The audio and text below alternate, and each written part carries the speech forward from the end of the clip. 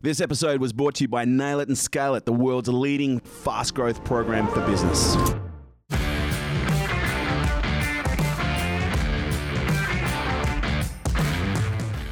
Ladies and gentlemen, welcome to Unstoppable. Today we have Peter Greste, award-winning foreign correspondent who spent over 25 years working for the BBC, Reuters, CNN, Al Jazeera, and some of the world's most volatile and violent places. After his 400-day imprisonment in Egypt on accusations of terrorism and inventing the news, Peter has made it his mission to advocate for media freedom everywhere. He is also the UNESCO Chair of Journalism and Communication at the University of Queensland. In 2014, Peter and two of his colleagues were actually arrested in Cairo while working for Al Jazeera and charged on terrorism offences, where they received a 7-year sentence. In letters that were smuggled from the prison, he described the arrest as attack on media freedom. The letters helped launch a global campaign that eventually got them released after more than 400 days in prison. Since then, Peter has gone on to become a global advocate and continued to campaign for press freedom everywhere. And it is with my great honour and pleasure to welcome today to Unstoppable, Peter. Great to have you here, mate. Thanks very much, Cohen. Great to join you.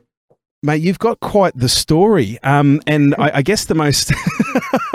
And look, and what's interesting, it seems to be a story that is becoming a lot more common than what it was going back, let's say 10 or 20 years ago. But I'm curious, apart from the thing that really puts you, and I guess there's a number of things that have put you on the map, but obviously the 400-day imprisonment is something that has got to be something significant in your life. How did you get into journalism in the first place? Oh gosh. The honest truth is that it was because I didn't know what else to do. There was nothing else that grabbed me. I remember sitting at home the night before. I knew I wanted to study something, but I didn't know what on earth I wanted to do. And I remember here in Queensland, you had what was called the QTAC form, the Queensland Tertiary Admission Centre. And it was the way that you got into universities. They had a huge book that was about that with all of the courses that you could do. And I remember thinking, midnight before this form was due, I had not a clue what I wanted to do. So I remember thinking, if I don't know what I do want to do, let me get rid of everything I don't want to do. And I took a big felt pen and started crossing stuff off. Architecture, no. Accounting, no way. Medicine, no. Law, no. And I kept crossing until the only thing that was left was journalism. So I thought, okay, that's it there. At that point, had you even considered journalism as a career? No, I hadn't. But the thing that really enticed me, the thing that really got me into it was the license to indulge your curiosity. Yeah, right. I remember I nearly gave it away when I spoke to someone, a colleague, an old school friend who I hadn't seen for a while, who asked me what I was about to study. And I said, I'm going to do journalism. And she just went, oh my God, journalism. I said, well, what's wrong? And she said, English essays for the rest of your life. Until I realized that actually it's not about the writing. There are plenty of journalists who love writing and are in it because of the writing. For me, it was about curiosity. It was about a license to stick your nose into other people's business, to have an excuse to do that. And that's the thing that's always driven me. And what area of journalism did you first cut your teeth in? Oh, it was local journalism. Right. I went down to Shepparton to work in country Victoria, a local TV station called GMV6. So how do you go from GMV6 to working for the likes of BBC, Reuters, CNN, and Al Jazeera? That's a big leap. Yeah, it was a bit of a big leap. I kicked around Australian newsroom for a few years. I went from Shepparton to Darwin, and then from Darwin to Adelaide. I just got jobs in local TV stations, and I was in Adelaide working for the 10 Network. And I read this book called One Crowded Hour, which is a biography of an incredible Australian journalist called Neil Davis. And Davis covered Southeast Asia. He was one of the most courageous and most professional journalists I've ever come across. And he covered Laos and Cambodia, some incredible conflicts. And I read his biography and I thought, that's what I want to do. It's not so much that it was that I wanted to be on the front lines, although that's where I ended up. It's that I saw the work that he did with incredible integrity and incredible professionalism, combined with a really strong sense of social justice. and the adventure chucked in for good measure. And when I read the book, I was thinking about how I'm going to make that step when the 10 network went into receivership. They went broke at the time, and to save money, they closed down the London bureau. And I thought, well, look, it's ridiculous. You can't have one of the main Australian networks without a London correspondent. So I marched into my boss's office and said, listen, if I quit, if I resign my job here and take myself to London, will you use me as a freelance? And he said, sure, why not? We know you. We know what you can do. Go for it. And so that's what I did. Wow. And so what year was that? That was 1991. I'm showing my age here. November 1991. I did a bit of work for the network. I kicked around for a while and just started doing freelance gigs, and then followed a girl into Yugoslavia. And is that where you started to move into the more volatile reporting space? Yeah. And not just because you followed a girl and because you're in a relationship with a girl in Yugoslavia. Well, I'm assuming the volatility wasn't just in the relationship. It wasn't that I actually had the relationship. I kind of was hoping to develop something. No, I met this crazy Irish girl in a pub in London, which is a place where all good stories should start. And she was going off to this place called Medjugorje. She was on this Catholic pilgrimage.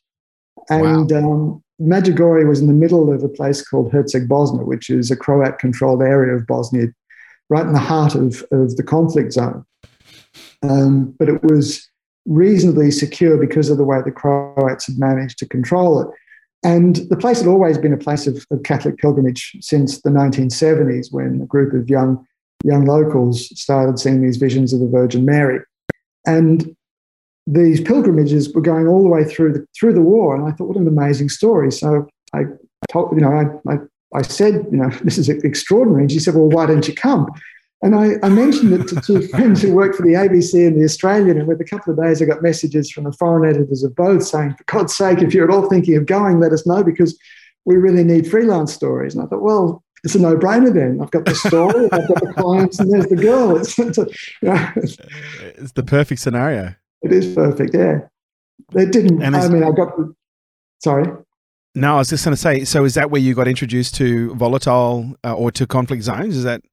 Yeah, it pretty much was. I mean, things didn't go quite as I expected with the girl. It was hardly surprising, but I did actually learn not only that I really thrived in that kind of environment, I also learned that I was pretty good at it.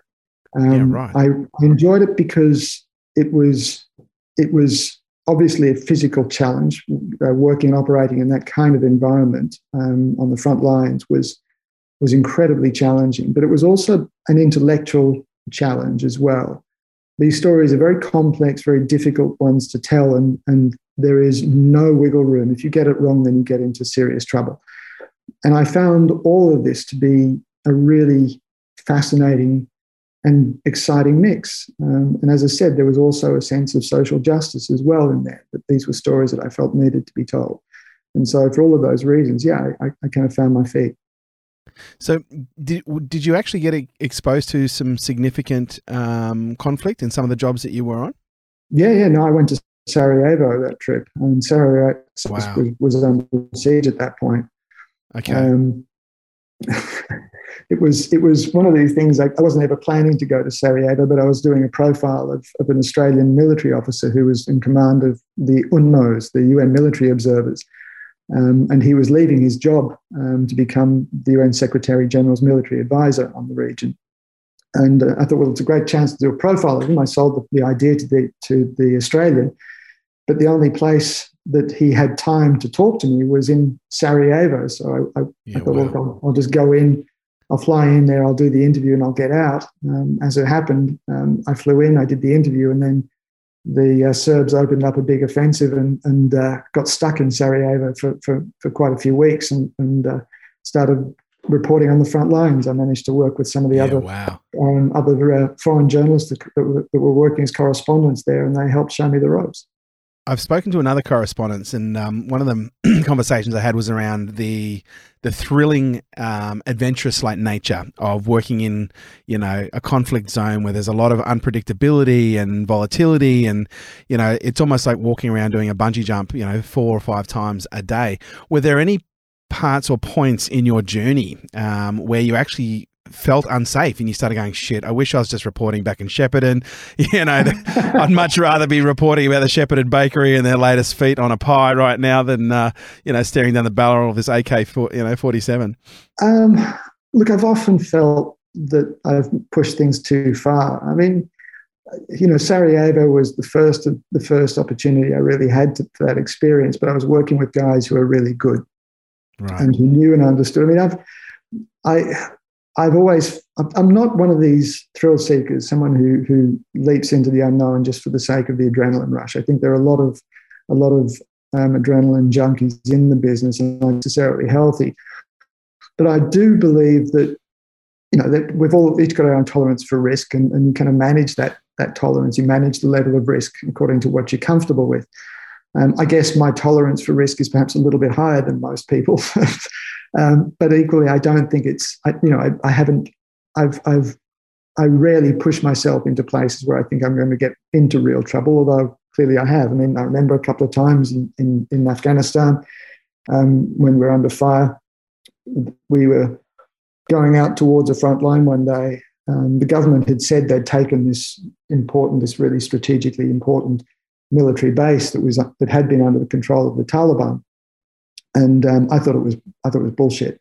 I just didn't believe them. Strategically, tactically, it was too difficult. It would have been very, very difficult for them to take, and we hadn't seen the kind of military action that would have triggered that. And so I said, look, I'm going to go down and check, and they said, sure, go for it. So we went down, and as we approached the front line, I remember thinking,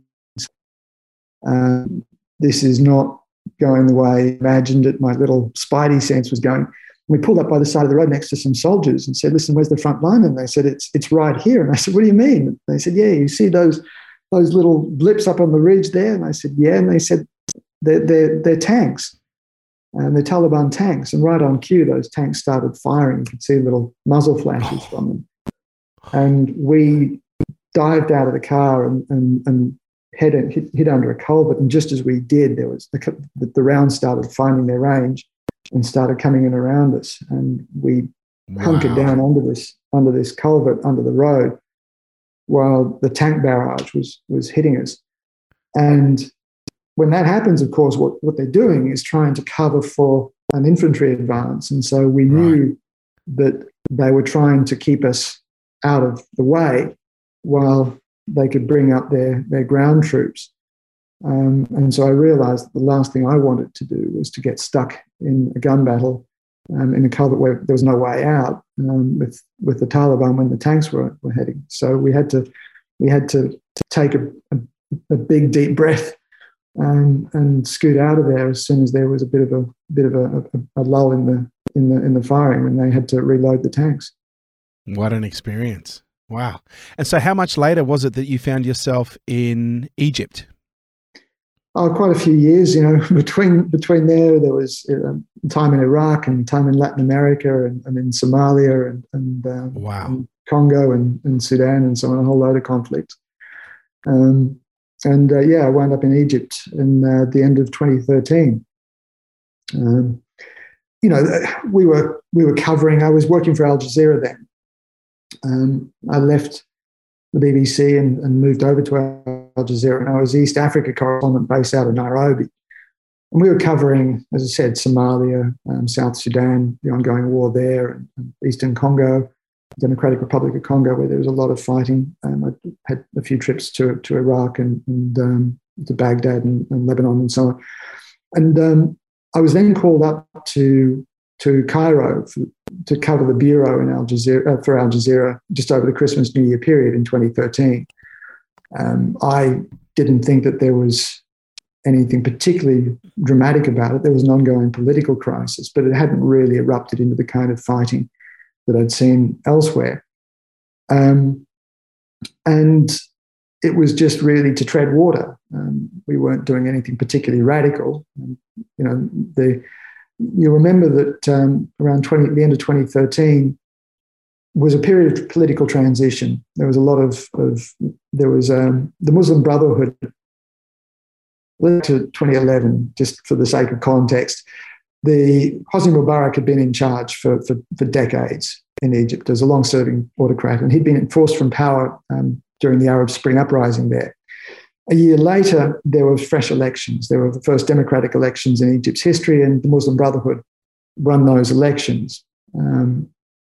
And it survived for a year as the first democratically elected government in Egypt's history.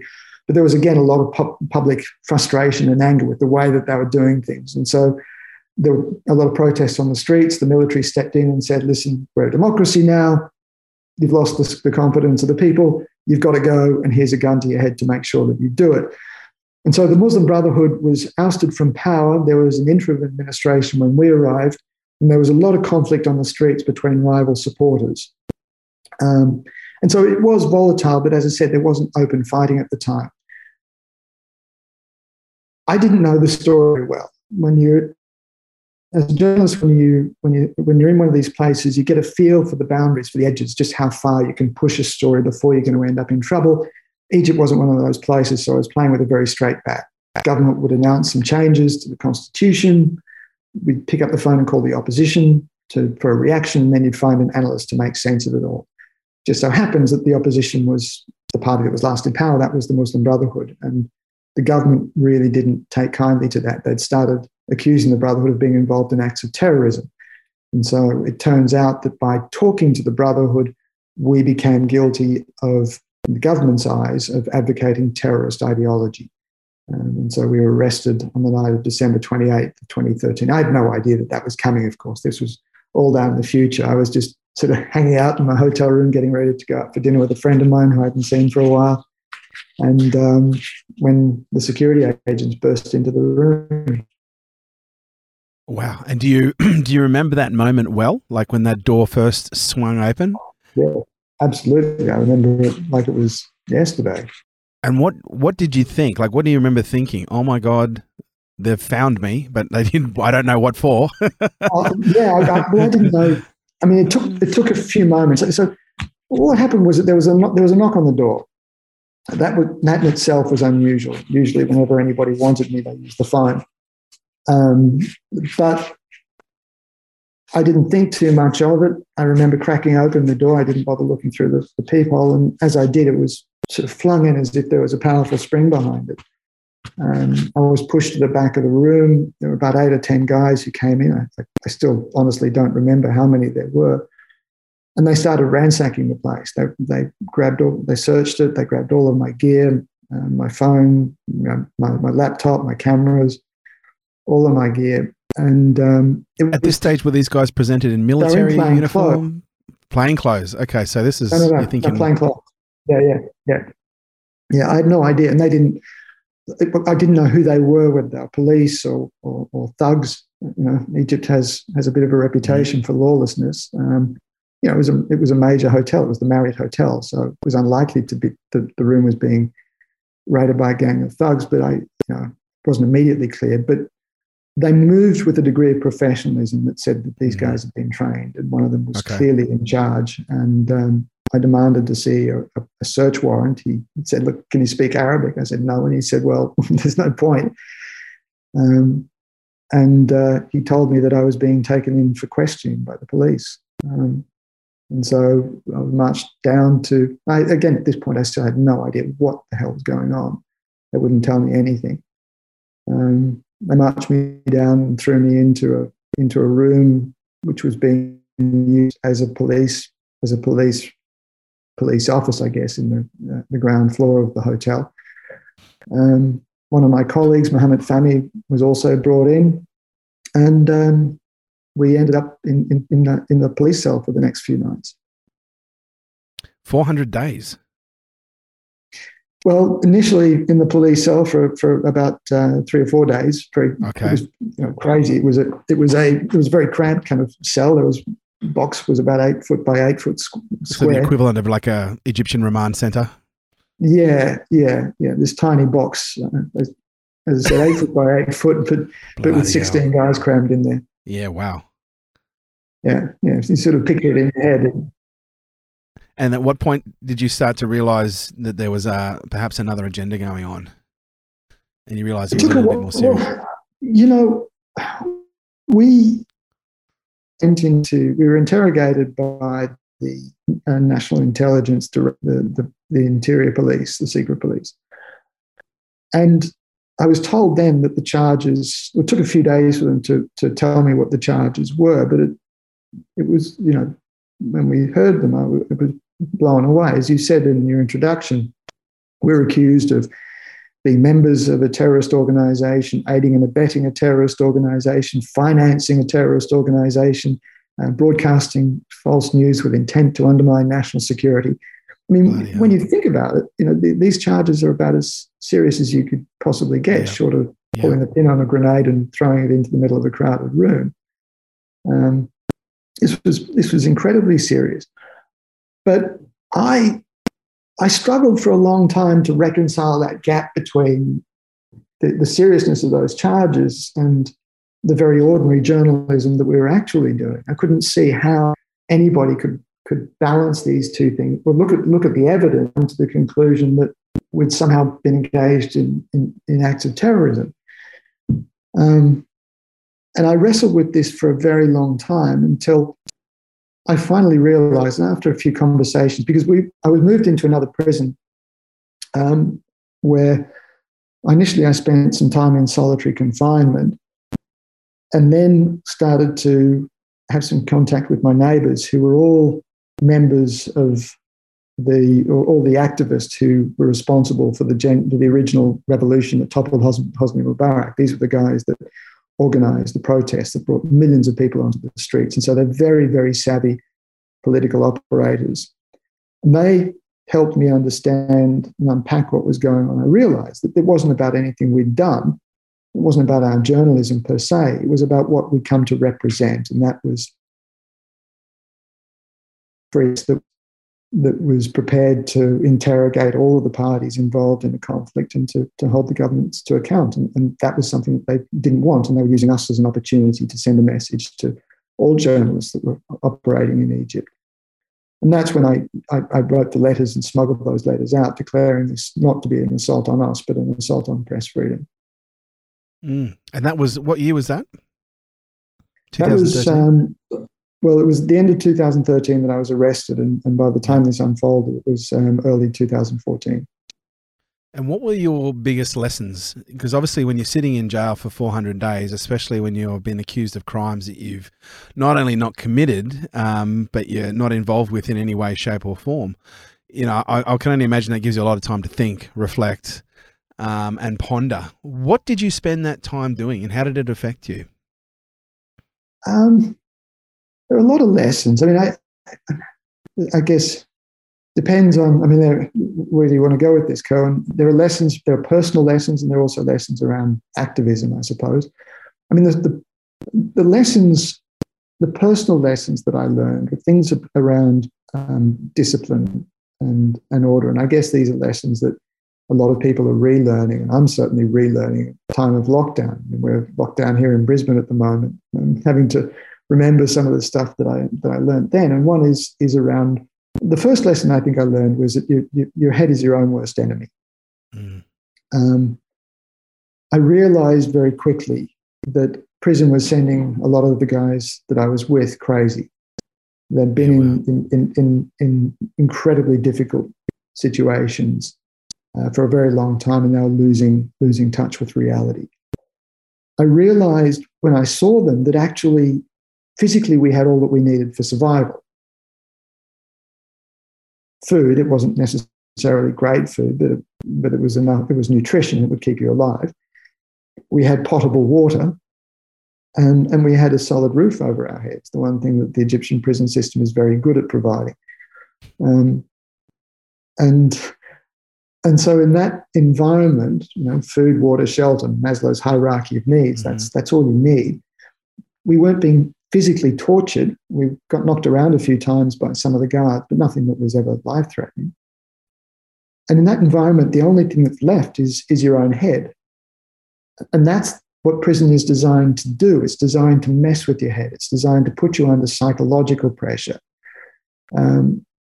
by physically constraining you. But it's the psychology of it that lies at the base of it.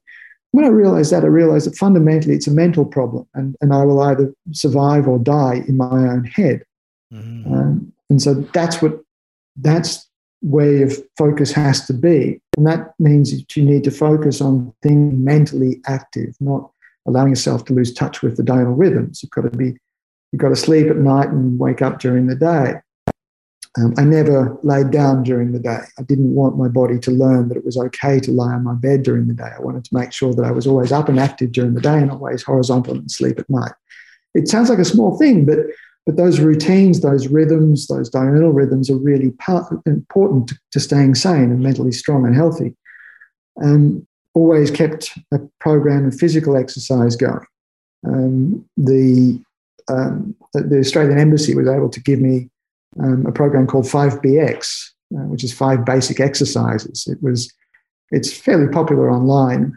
It was designed by the Canadian Air Force to give their airmen a way of staying fit if they're ever captured and held in confined spaces. And it's become a bit of an internet sensation since then. I found it to be very, very fantastically helpful at giving me an exercise routine. And we needed to be spiritually strong. So some years earlier, I went through a pretty difficult breakup, and to try and steady the ship, I went and did a meditation course. It was a Vipassana course, a fairly hardcore 10 days. Yeah. I call that the full contact meditation. It's like, it's probably one of the hardest meditation disciplines that I've ever had to learn. I went and did it 7 times in the end, but then you understand it. I understand the difficulty. Understand it exactly. Yeah. And here's the thing, Cohen. I remember when I went into the cell, and particularly through solitary confinement, they closed the door and said, "Listen, you're on your own." I thought, well, I've actually got the tools for this. I've been here before, and as you know, Vipassana is a very, very difficult 10 days of silent meditation where you have no contact, no verbal contact with anybody, no eye contact with anybody. There's no reading material, no writing material. You're just alone with your own head. But it does give you a structure, a disciplined way of observing yourself, observing your own mental reactions, your mental processes. And that was the way in which I was able to monitor and observe my own reactions to prison. Wow. Yeah, wow. And I'm absolutely convinced that without that training beforehand, I'd have been in a much more serious situation. That's incredible. Okay, that's really interesting. You also mentioned other lessons apart from personal lessons on activism. Tell me about those. Yeah, so there was one of my cellmates was a guy called, one of my neighbors rather, was a guy called Allah Abdel Fattah, who was an incredible man who was still imprisoned in Egypt. An amazing secular intellectual, but he's very charismatic. And he's still in prison precisely because he is such an extraordinary character. And he'd been imprisoned by every regime in Egypt, from Hosni Mubarak to the Muslim Brotherhood, the interim government, and now under the current government of Allah Abdel Fattah al-Sisi. And he told me that the power of a voice from behind the bars.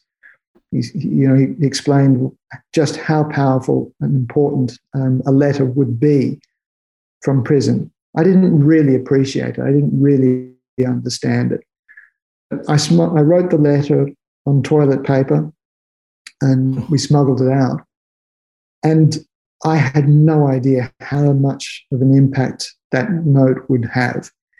It really gave my family a license to campaign on my behalf, to speak openly about the issue of press freedom. It unleashed my colleagues around the world, my journalism colleagues.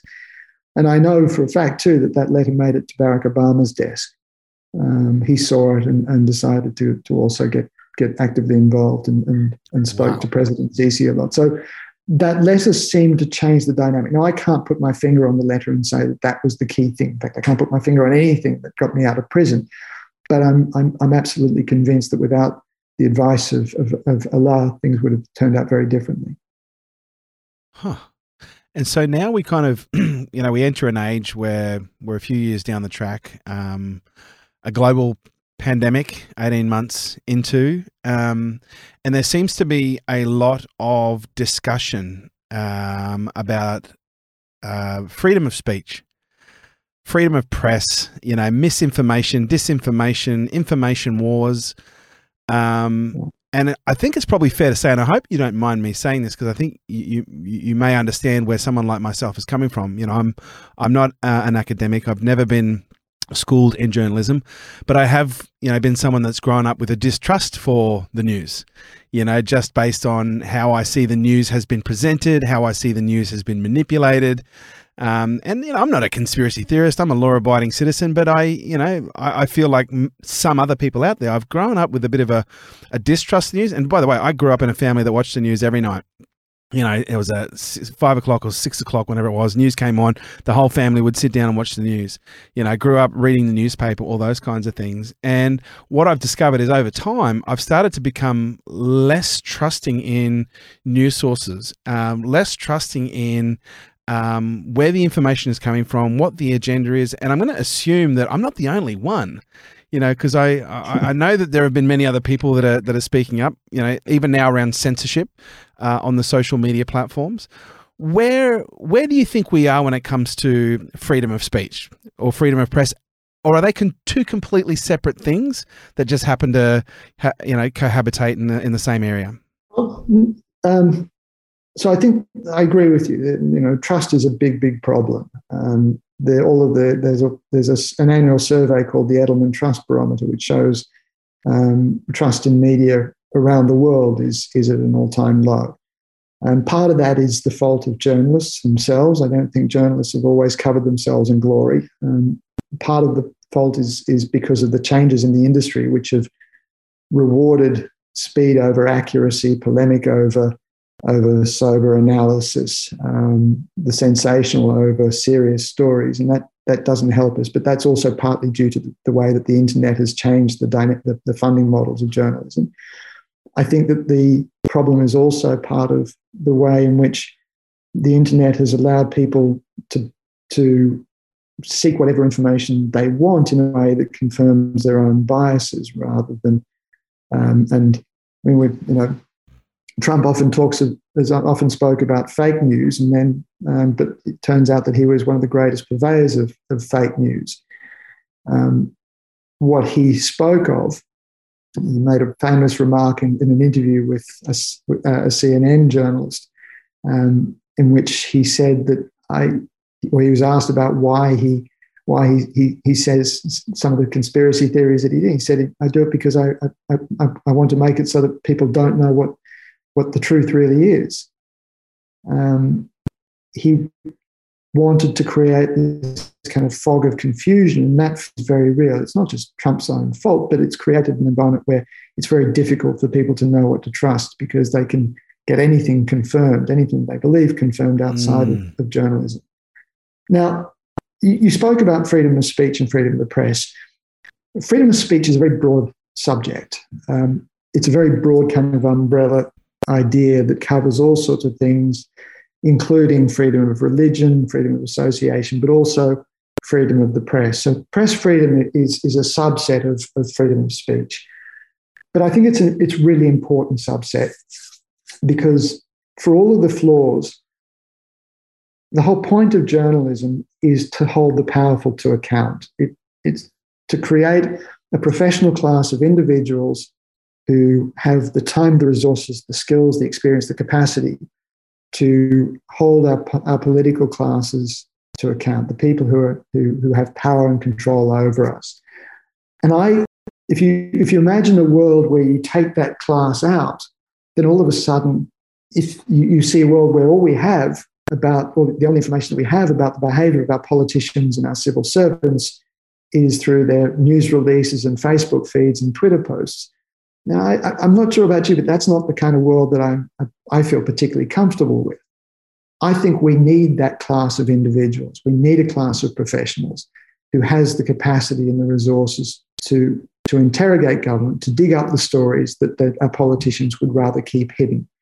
It's not always edifying, it's not always pretty, and it's deeply flawed, as any human endeavor is. But most professional journalists, most journalists who work for credible news organizations, spend an enormous amount of time trying to make sure that the basis of their stories are accurate. Now, that doesn't mean that they're not biased. We're all humans, and bias inevitably creeps in. But I'd wager that, well, let me ask you this, Kerwin. Where have you been going for your news about COVID, for example? Well, has it been to social media, or do you? Well, in the early days, I was probably, scouring a range of different news sites. And this is where it gets actually interesting. This might be a curveball you didn't expect. But about 12 months ago, I started an intelligence. I went out and hired a guy who had 18 years in signals intelligence, working in the intelligence for special operations for the Australian Defence Force. And I put together an intelligence service whereby him and a couple of operators would essentially scour different sources of information that was based on a criteria of trusted information that the intelligence community uses, and they would produce a brief for me twice a week. And in most cases I would still go to news.com, Sydney Morning Herald, and I'd still look at those bits and pieces just to see what the general temperature of mainstream news was. But 95% of my consumption came from the intelligence that we accumulated from a range of different sources around the world. But let me ask you: was that markedly different from what you were seeing on the main news sites? Did it suggest that the journalists were hiding things or were involved in conspiracy? There was a lot. Well, put it this way: one of the reasons I did, there was a lot less noise. There was a lot less, I guess you could say, conflicting information. The speed of information was a lot faster, but fundamentally, no. And this is what was, I guess, what you could say is interesting, because I was looking to be able to uncover aspects of, certain angles of conspiracy, and the reality was we couldn't find a great deal. We could find a lot of, discussion and debate and unverified information, intelligence, and data, but to find verified intelligence to confirm a lot of the stuff that was being assumed, it was almost impossible. Well, that's my point, that the system is imperfect, but by and large, professional journalists will tend to get the core of the story right, frankly. That's not to say, as I said, that there isn't bias in there. I mean, if you have a look at some of the debate around lockdowns, the viability or the value of lockdowns, and you'll see differences of opinion, and you'll see different news organizations leaning one way or the other. But most people would agree with you, and when I say most people, I'm saying this on the basis of some pretty solid empirical evidence that shows that when COVID broke out, most people, a large majority of people, swung back to legacy news services. News consumption went up. The amount of time that people spent online on those news services went up, and trust in those news organizations also went up.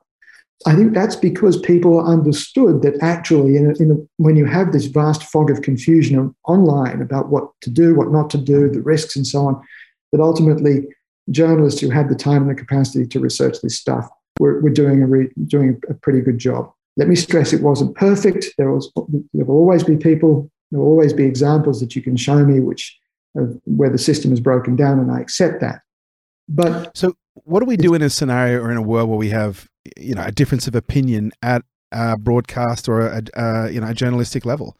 Because I have read, a number of articles by, different journalists who, advocate for open borders, who advocate for,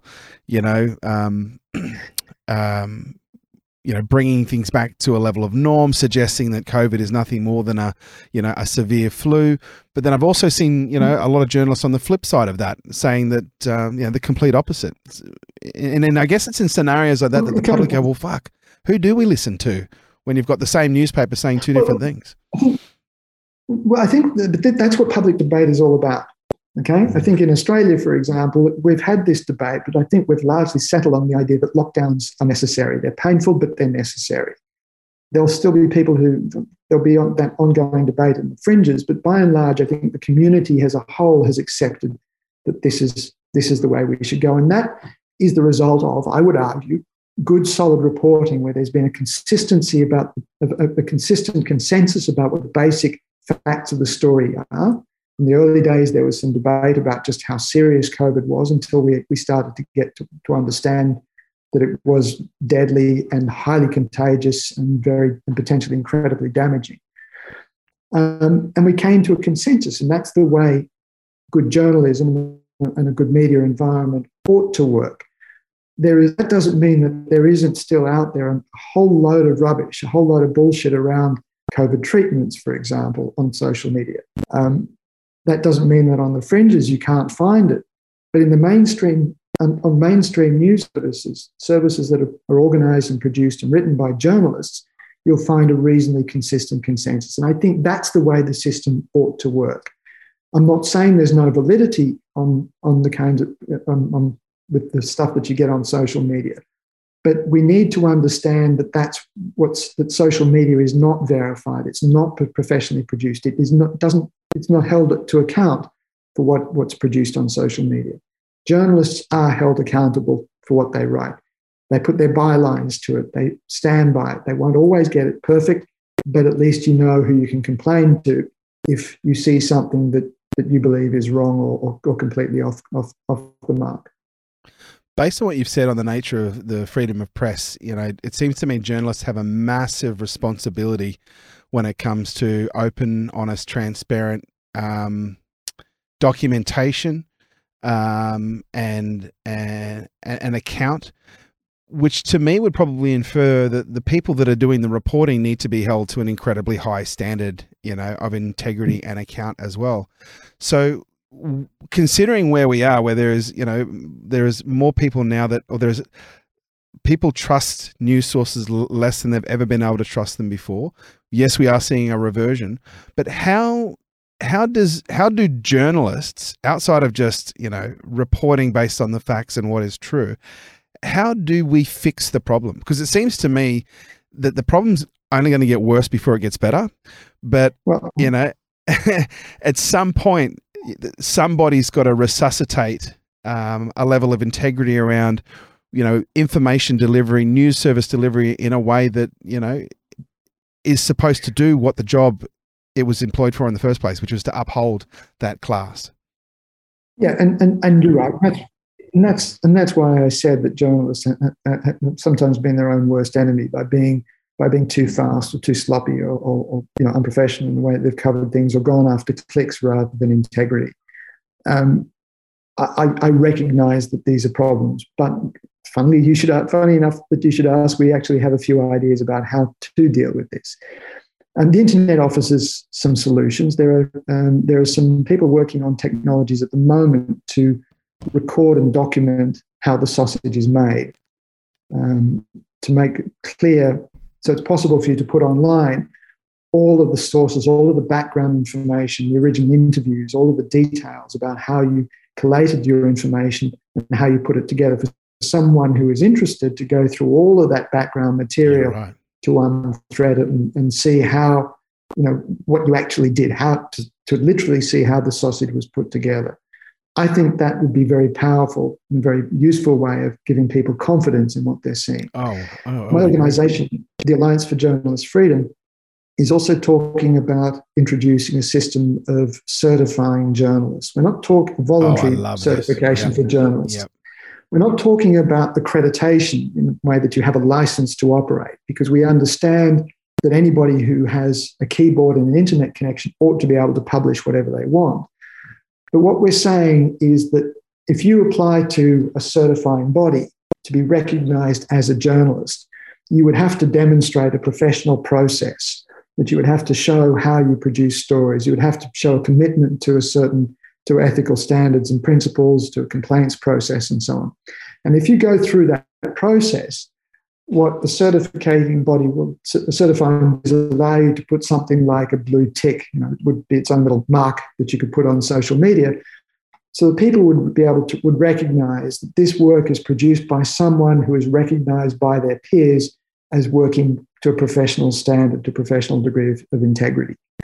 And we think that that would provide upward pressure from people who want to be certified, to be recognized.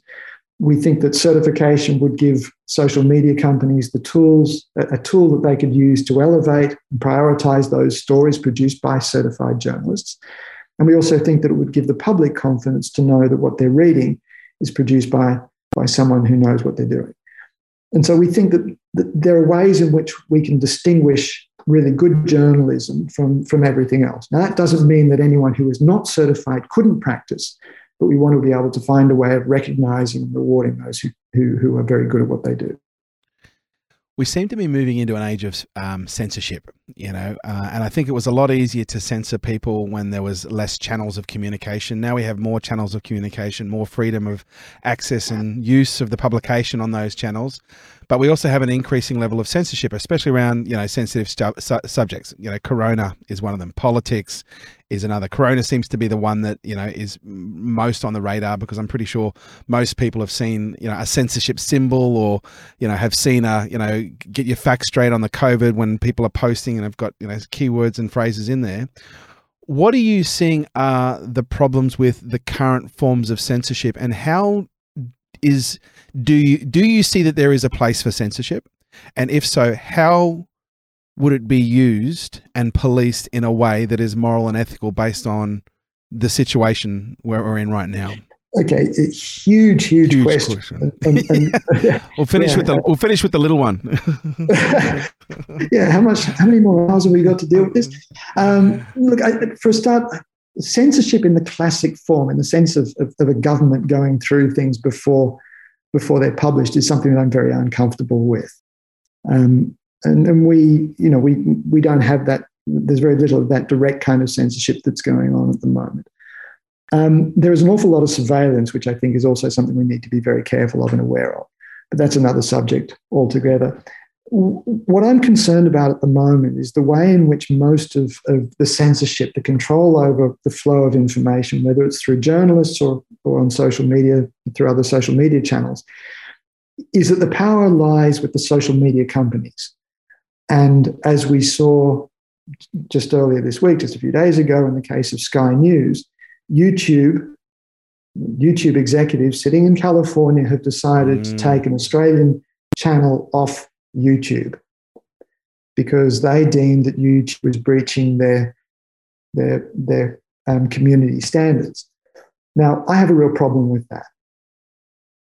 We don't know exactly why YouTube hasn't been transparent about what community standards Sky News supposedly breached. I believe, there's a lot that Sky publishes which I think is dangerous and probably should not be allowed on air, but I don't think that someone sitting in California ought to have the power to decide what an Australian network can and cannot be publishing without any way for Sky News or anybody else complaining or holding them to account for that decision. It's completely out of our jurisdiction. So I think there needs to be a way of making sure, and by the way, they talk about community standards, breaching community standards in social media companies, as if that the community standards that are set in Palo Alto in California are the same community to apply here in Australia or in Nairobi in Kenya or in Dhaka and Bangladesh or anywhere else around the world. You can't do that. The communities don't work the same way. They aren't common around the world. Each community has its own set of standards and values and things that will breach those standards. And we need to be very careful. Let me give you a very quick example. Please. Facebook ran an experiment. They've got their oversight board, which is supposed to be a kind of Supreme Court of Facebook. And they tested a meme that was going around on Facebook with a young girl and a pretty little girl, ribbons in her hair and a tutu and so on, and a thought bubble or speech bubble saying "kill all men."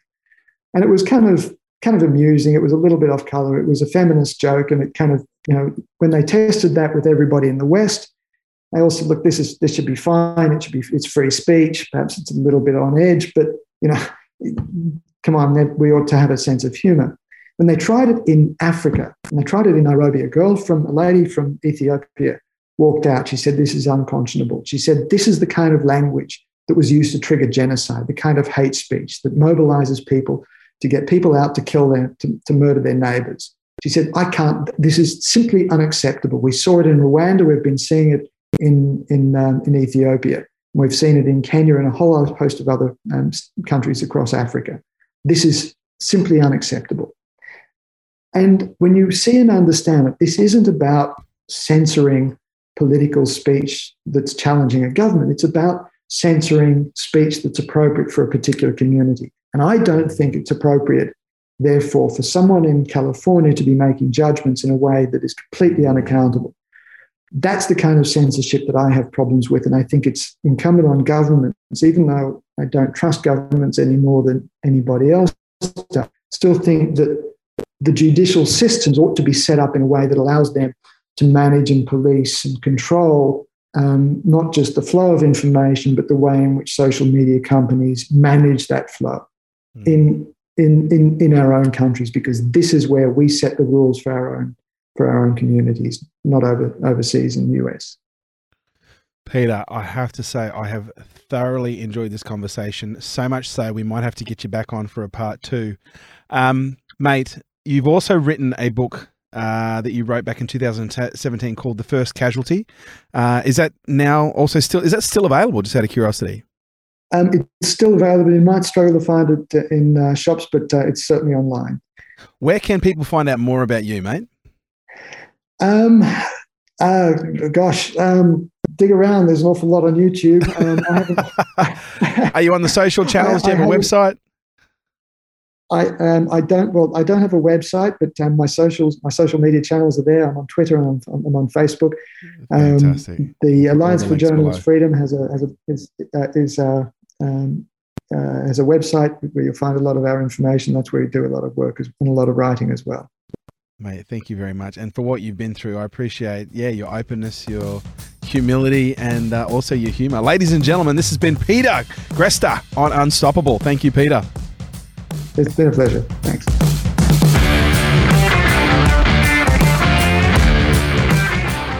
This episode is brought to you by Nail It and Scale It, the world's leading fast growth program for businesses. If you have ever wanted to grow your business faster than what you can right now, if you need to make more revenue, if you need more leads, if you need more clients, if you need to know how to plan your business in a strategic way in order to hit big goals, if you need to learn how to scale your business and grow your team and your business so that you have more freedom, then this program is for you. Imagine 3 days immersed with me where we cover all aspects of business, but we do it from an immersive but also an execution standpoint. We execute every step of the way. And we're looking at 5 key areas. We're looking at your psychology. We're looking at your marketing, your sales, your leadership, and we're looking at your planning and how we integrate these 5 key areas to grow your business and your brand quickly. So if you'd like to find out more information, kerwinray.com.